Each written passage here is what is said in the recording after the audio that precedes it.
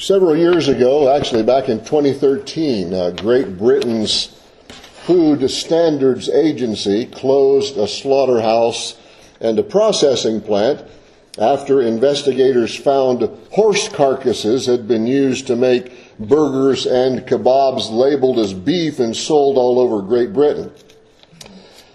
A month later, some of you may remember that story from several years ago, but about a month later, the Swedish furniture giant IKEA was drawn into this food labeling scandal as authorities said they had detected horse meat in frozen meatballs that were labeled as beef and pork and then sold in 13 countries across Europe.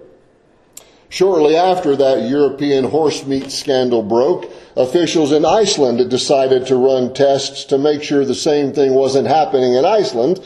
And fortunately, the Icelandic meat inspectors didn't find any horse meat, but one brand of locally produced beef pie, as it was called, left the inspectors a little confused. It not only contained no beef, it contained no meat at all. It appeared to instead to contain some kind of a vegetable product, and one of the lead inspectors said that was a very peculiar thing. It was labeled as beef pie, so it actually should be beef pie. Now, there are probably all sorts of packaging and labeling issues that we never know much about. But the ones that we do know about certainly can be concerning, because we want, number one, we want a safe, reliable food supply, and we want to get what we're expecting to get. And so correct and honest labeling is important. And when we hear stories like that, it kind of makes us wonder if all our labels are what they say they are. You know, as followers of the Lord Jesus Christ, we get labeled all sorts of things, some good, some not so good. But you know, we do carry the label Christian or Bible believer or follower of Jesus. And what do you suppose people should expect to find in our lives? As we continue on in our study in Philippians, where we've been, this is, I think, week number 4 in our study of Philippians, we see a very good answer to that question. We have a label. And that label has been assigned to us by our relationship to the Lord Jesus. And the first question I ask you today is, are we living up to it? Throughout chapter 1 of Philippians, we've seen some very personal and in some ways some emotional writing with the Apostle Paul dealing with the thought of dying and being with Jesus and how great that would be. Against how he still feels needed by these young churches whom he can help, even as a prisoner in Rome awaiting trial and possibly death. And we've seen how everything for Paul revolves around the advancement of the gospel.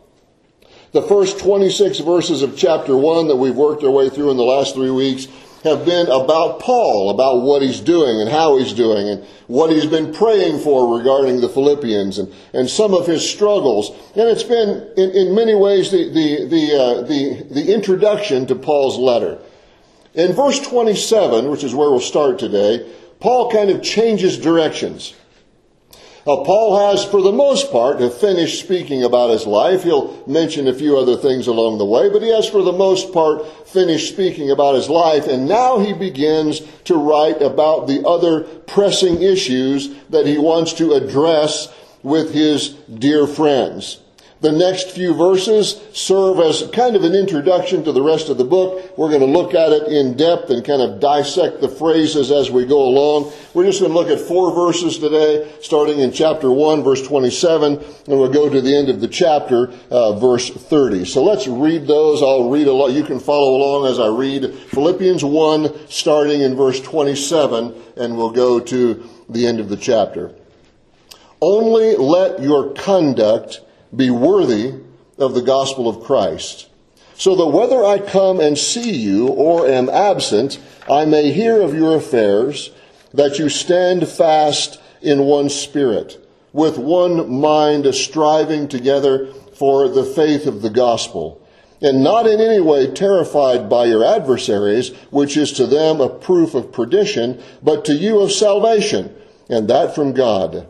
For to you it has been granted on behalf of Christ, not only to believe in him, but also to suffer for his sake, having the same conflict which you saw in me, and now here is in me. The first word there in verse 27, only. Paul begins this new section, this single word, this attention getter. It would be like us saying, okay, listen very carefully, or pay attention now. And then saying the most important thing in all of life is, and Paul writes often long lists. He gives a number of commands. He puts together a series of ideas. He writes some of the longest sentences. We've sort of joked about that over the years, talking about, Paul starts a sentence and 9 verses later there's a period. So he writes these long clause after clause, sentence after sentence, list after list. But here, it's very short. He does something a little different. He says, only, and then he gives one statement. So I think we should sit up and pay close attention, because what's about to come is a lens intended to bring all of life into focus, this perspective through which we can understand our entire reason for being here as followers of Jesus. He says, only let your conduct be worthy of the gospel of Christ. Only let your conduct be worthy of the gospel of Christ. Reading a great commentary this last week and looking at Logos, that great Bible study computer program. If you're interested in one, Logos is a great program. I see this phrase, let your conduct, is all one word in the Greek text. It's a verb, it's all one word, and this word only appears twice in the New Testament. Once here, of course, and then it appears in this exact form in Acts chapter 23, where Dr. Luke is actually recording something that Paul said. And so I see there are some newer paraphrases that kind of express this verb, live like a citizen. I thought, that's very interesting. So we start digging a little bit further, and we find that this word that Paul uses here, it's a word, I'll give it to you in Greek, it's politeuomai, which I know means absolutely nothing to us in English, but if you lived in Philippi in the first century, it would be a very, very powerful verb. Has a number of interesting meanings in it and uses in its various verb form. It means to be a citizen, or to administer civil affairs, or to become a citizen, or to behave as a citizen, or to pledge yourself to a specific code of behavior because you're a citizen. Which is why why it's translated in the New King James here, only let your conduct be worthy of the gospel of Christ. You see, Philippi was more than a city ruled by the Roman Empire. Philippi was a Roman colony. It was a highly privileged status in the Roman Empire. Many of the people who lived there were undoubtedly Roman citizens, and the ones who weren't Roman citizens still enjoyed a special status because they lived in Philippi, and that provided them with some rights that everyone in the empire would not have. And so if a person were traveling and someone might ask them where they're from, they would very proudly say, I am a resident of Philippi. Oh, okay. So we have a few things that you probably don't have because we are a Roman colony. You say, were they really that proud? Probably. Just like we do. Where are you from? I'm from Valier. I'm from Hart Butte. I am from Birch Creek. I had to laugh about this once. I was traveling speaking in the state of Ohio, and was asking a fellow, he and his wife were having dinner with him, asking where he was from. Well, I've lived in this little town all my life, he said. And I said, your wife too? Oh no, she's from so-and-so, and the place he's talking about is like 3 miles down the road. Thinking, oh, come on, really. We're all that way, are we not? So if you're traveling in the Roman Empire, you would definitely tell people, I am a resident of Philippi, and we are a Roman colony. Now, Paul was a Roman citizen. And at Philippi, we saw this a couple of weeks ago, Paul and Silas were accused by crimes by some slave owners whose income they had really messed up. They had sort of indirectly interfered with because they had cast a demon out of a fortune-telling slave girl. And so her owners were very irritated that now she couldn't tell fortunes for anybody, and they were losing a lot of money. So they're the ones who stirred up the lynch mob, who kind of resulted in Paul and Silas being beaten and thrown in jail. We talked about that a couple weeks ago. That's in Acts chapter 16. And historians tell us that only about 10% of the population of the Roman Empire were Roman citizens.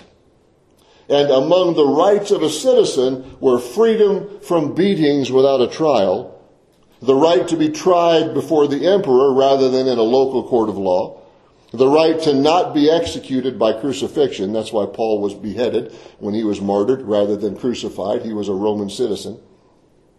And when the local authorities in Philippi sent orders the next morning, remember they got beaten, thrown in jail. You remember the story, singing in the jail at midnight and all those things. And the Philippian jailer comes to Christ. The next morning, the magistrates send orders into the prison to let those guys go. I'm sure they've learned their lesson. We beat them. We threw them in a miserable jail overnight. And I'm sure they won't do that again. And Paul sends a message back to the people coming to release them. Oh no, he said, we aren't leaving this jail. I want the magistrates to come down here and get us personally, because he says, we are Roman citizens, and you have beaten us and jailed us without a trial. They send word back to the magistrates. You can read the story there in Acts 16. They were scared to death. Oh no, yikes, what have we done? You didn't do that to Roman citizens. You don't beat them without a trial. They had certain rights, and here we are in Philippi, and so the magistrates come down, and profuse apologies follow, and they request, will you please just quietly leave our city, and we will not hurt you anymore. Please don't tell on us, basically, they're saying. Some years later, Paul was giving his personal testimony and a verbal defense before this violent mob in the city of Jerusalem. That story's in Acts 22. You can read it sometime. He was rescued from the mob by Roman soldiers who were there nearby. And when the Romans wanted to find out what was going on, if some big mob event happened or somebody got arrested for something, and they wanted to find out what was going on, the way they would interrogate a person, they didn't put him in a little room and ask him questions. They stripped them of their clothing, tied them to a post, and beat on them with rods or whips until you told them the truth about what happened. And as they were tying Paul to the post, he says to the Roman centurion, is it lawful for you to beat a man who's a Roman citizen and uncondemned? The centurion says, no, but I'm a Roman citizen, and I paid a very high price to buy my citizenship. You could actually buy Roman citizenship, very expensive. Paul looks at him and said, I was freeborn, meaning my parents were Roman citizens. I was born a Roman citizen. And I'll interpret here a little bit. You can read the story. The centurion basically says, cut him down, fellas.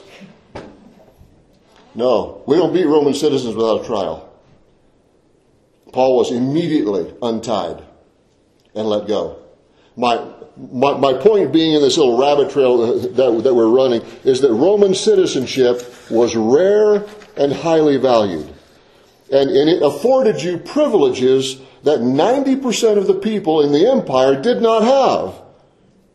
Roman citizenship placed you in an elite group. It gave you a sense of identity, this sense of belonging. It was a somewhat exclusive club.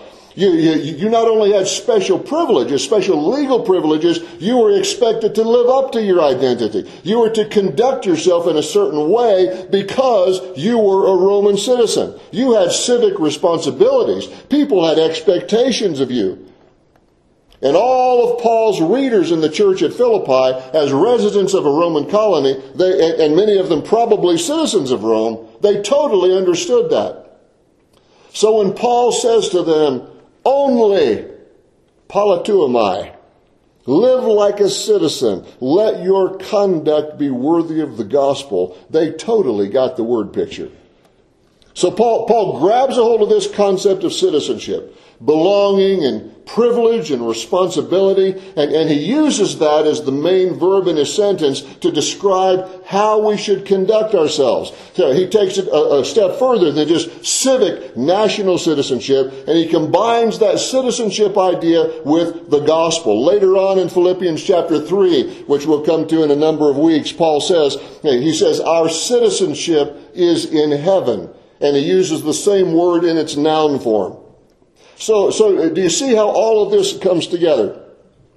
Above all, he says, only, number one priority, be a citizen of heaven. Conduct yourself in a manner worthy of the gospel of Christ. You are a citizen of heaven. You are a citizen of the kingdom of God. You are representing the gospel of Christ. You have eternal heavenly blessings and earthly responsibilities.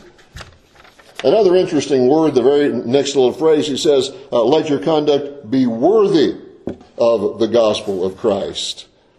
The word worthy is the Greek word axios. We get our English word axle from it. It means to balance a beam. You all know, all of you guys have done enough driving and farm work to know if something falls off one end of your axle, you have major problems. Okay? Because the axle is just the balancing beam to hold the two sides together to do what they're supposed to do on each end of the axle. And so when Paul says, walk worthy, let your conduct be worthy of the gospel of Christ, he is saying, balance out what you've been blessed with. Balance out our eternal heavenly privileges with our earthly responsibilities for the gospel of Christ. So what does it look like to conduct ourselves worthy, in a manner worthy of the gospel of Christ? And does that match the way you and I have lived in the last 7 days? You know, I think we've got our citizenship issues or our citizenship identity kind of all messed up. We see ourselves first as a citizen of our country and our culture, and we are deeply influenced by that. And so we tend to see ourselves as becoming citizens of heaven eventually when we die. Paul says, no, you're a citizen of heaven right now. And that's your number one identity. See, our values and our perspectives are deeply shaped by our present citizenship. And so it's not usually shaped by something we see as being afar off. And so we think we should be strong and independent as Americans. We should be comfortable financially. We should own all the latest technologies. We shouldn't suffer. We should be protected physically. We should be treated well by our government. We should be respected by the rest of the world. We should be free to make whatever choices we want. As long as we don't break any laws, we should be able to just do whatever we want. And along the way, I'll try to be a decent Jesus follower too. But then we open up our Bibles and we discover what it means to be a citizen of heaven. And Paul says, no, your number one identity is not that you are an American who happens to be a follower of Jesus. You are a follower of Jesus who happens to be an American. You are a citizen of heaven. He says, so live like you are a citizen of heaven. You have duties and responsibilities as citizens of heaven, living in fellowship with each other and with our Savior. And then he goes on to describe our heavenly citizenship 3 different ways. And I'll give you those 3, then we'll kind of unpack it in the passage here. He says, stand together and to strive together, and if need be, suffer together. That's what it looks like when we're all citizens of heaven on the same page going the same direction. Stand together, strive together, and if need be, suffer together. First of all, he says, stand together. Let's read our verse 27 again. Only let your conduct be worthy of the gospel of Christ, so that whether I come and see you or am absent, I may hear of your affairs, that you stand fast in one spirit. The word there, standing or stand, it's a military word. It means stand your ground, defend your position. Stand for the Lord. Stand against Satan. Stand for the truth. Stand against falsehood. Stand for righteousness. Stand against sin. And you are standing fast, meaning your feet, it's a just shortened word, or shortened form of the word fasten. Yeah, your feet are planted. They're fastened to the ground. Stand fast, he says, in one spirit. Not the Holy Spirit here, but the human spirit, meaning as a fellowship of believers, oneness of purpose and oneness of direction and oneness of priority. He said, I want to hear that you are standing fast in one spirit. You're all citizens of heaven. So he said, live like that. And one way you do that, he said, you stand fast in one spirit, standing together. Then he talks about striving together. He said, with one mind, striving together for the faith of the gospel. Just as standing was a military word, striving is an athletic term. It means to compete, to struggle in competition with your team in a team sport. Striving together for the faith of the gospel, not being intimidated by our adversaries. That's what he means. And not in any way terrified by your adversaries. The verb there simply means to be intimidated by them. And he says the adversarial opposition to the gospel is proof that they are unsaved, proof that they are on the path to hell, proof that they are on the broad road that leads to destruction, as Jesus called it. Their opposition to us who are preaching the gospel also proves that we who are striving together for the gospel are saved. You know, we've had such peace and prosperity in our country for so many generations, thank God for that, that often we aren't quite sure what to do with opposition or persecution. We aren't quite sure exactly how to handle it. Read a story this last week of the well-known evangelist John Wesley, late 1700s. He was riding his horse to the next town to preach. And the thought came to him as he was riding along on his horse, you know, I haven't been harassed or persecuted in any way for like 3 days. I wonder if I'm really right with God. I wonder if I'm preaching the right things. You know, he stopped his horse immediately. He stopped his horse, got off with the reins in his hands. He knelt down by the roadside and started praying, searching his heart. Lord, is everything right between me and you? Well, he hadn't started praying too long, and some rascal from a nearby town came by, kind of recognized the fairly well-known preacher, got off his horse and picked up a rock and threw it at him, just cursing him all the way. Cursing blankety blank the preacher. The rock barely, he kind of hit the ground, barely missed John Wesley. He jumped back up on his horse, said, hallelujah, praise God, I'm still on the right track. You know, the devil hates the gospel. And if we never have any opposition from any adversary for any reason, maybe we should check to see if we're striving together for the faith of the gospel. As I said, we've had such peace and prosperity in our country for so long, we hardly know what to do with opposition.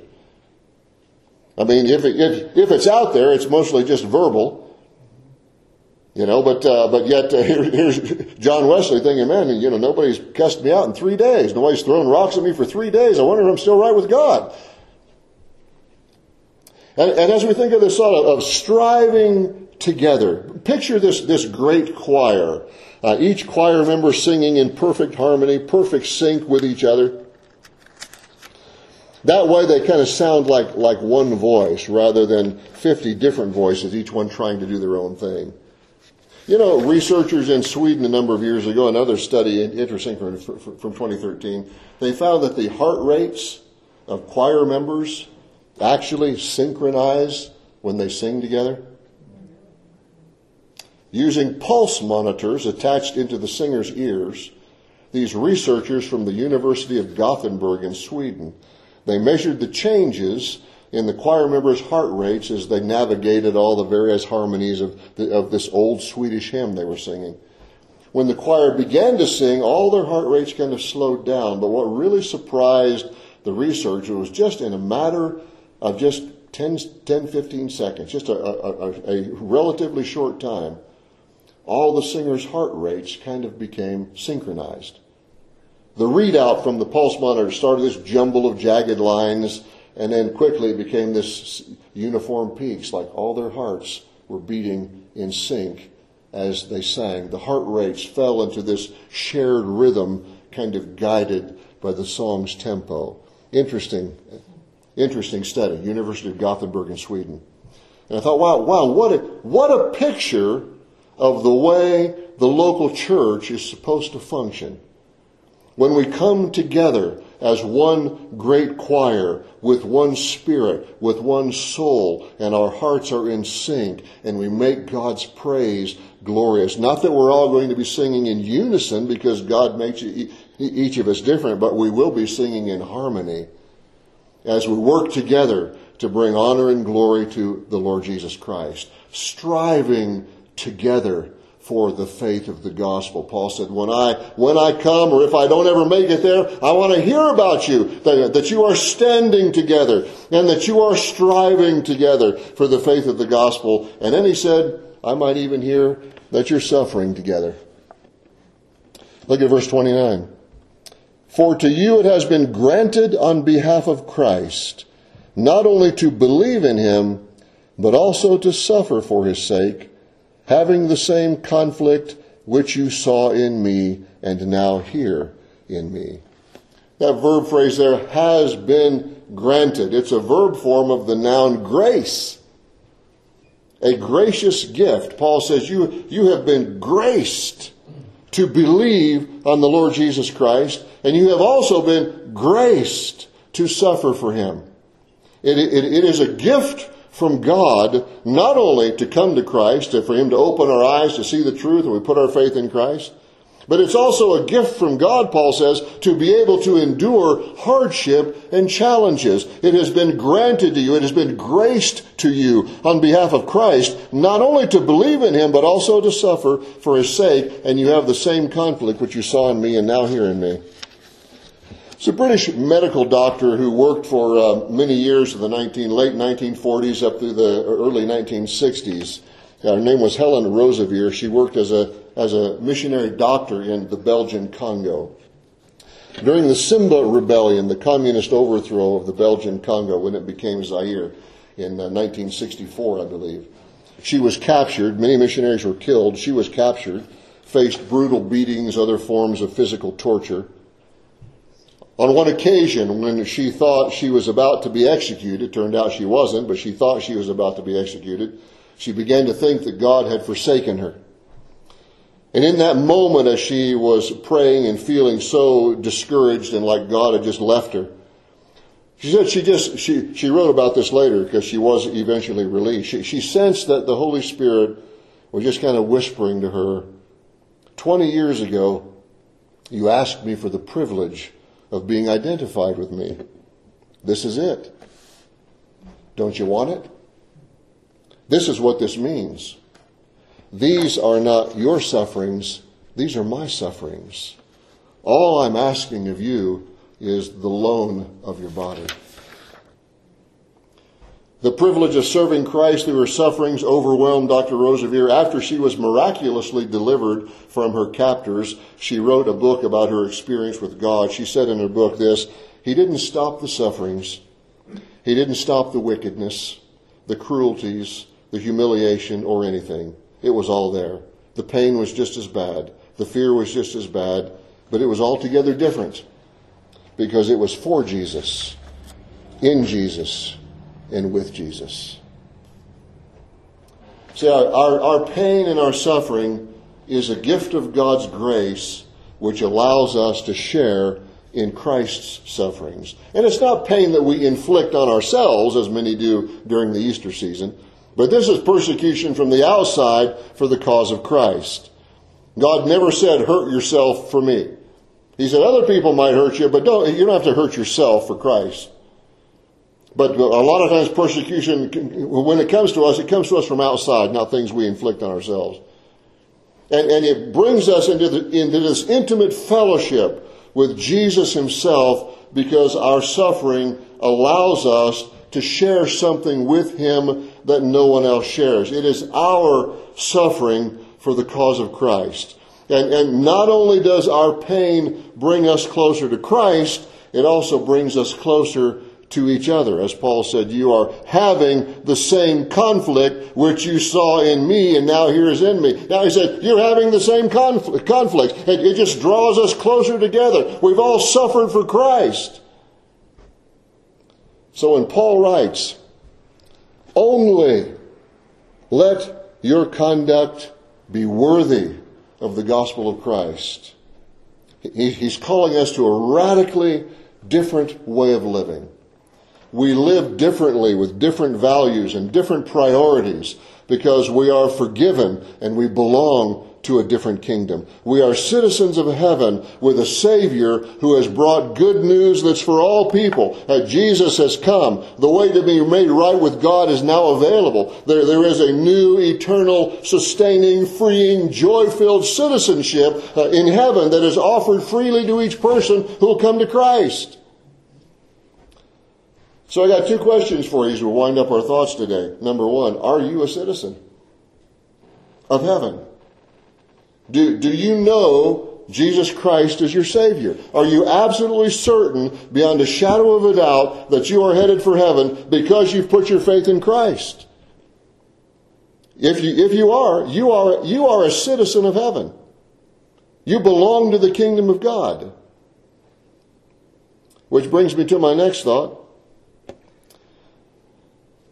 Are you living like you're a citizen of heaven?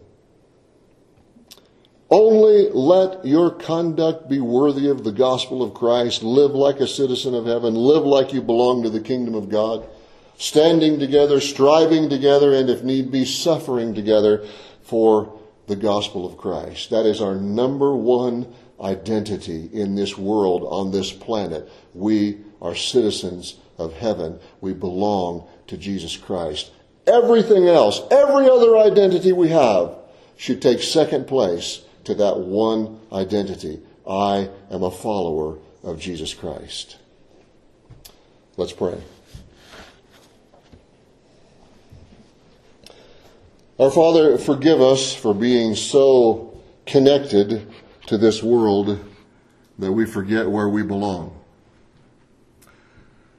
We get so connected to our nationalities and our ethnic connections and our social connections and our financial status that we forget whose kingdom we actually belong to.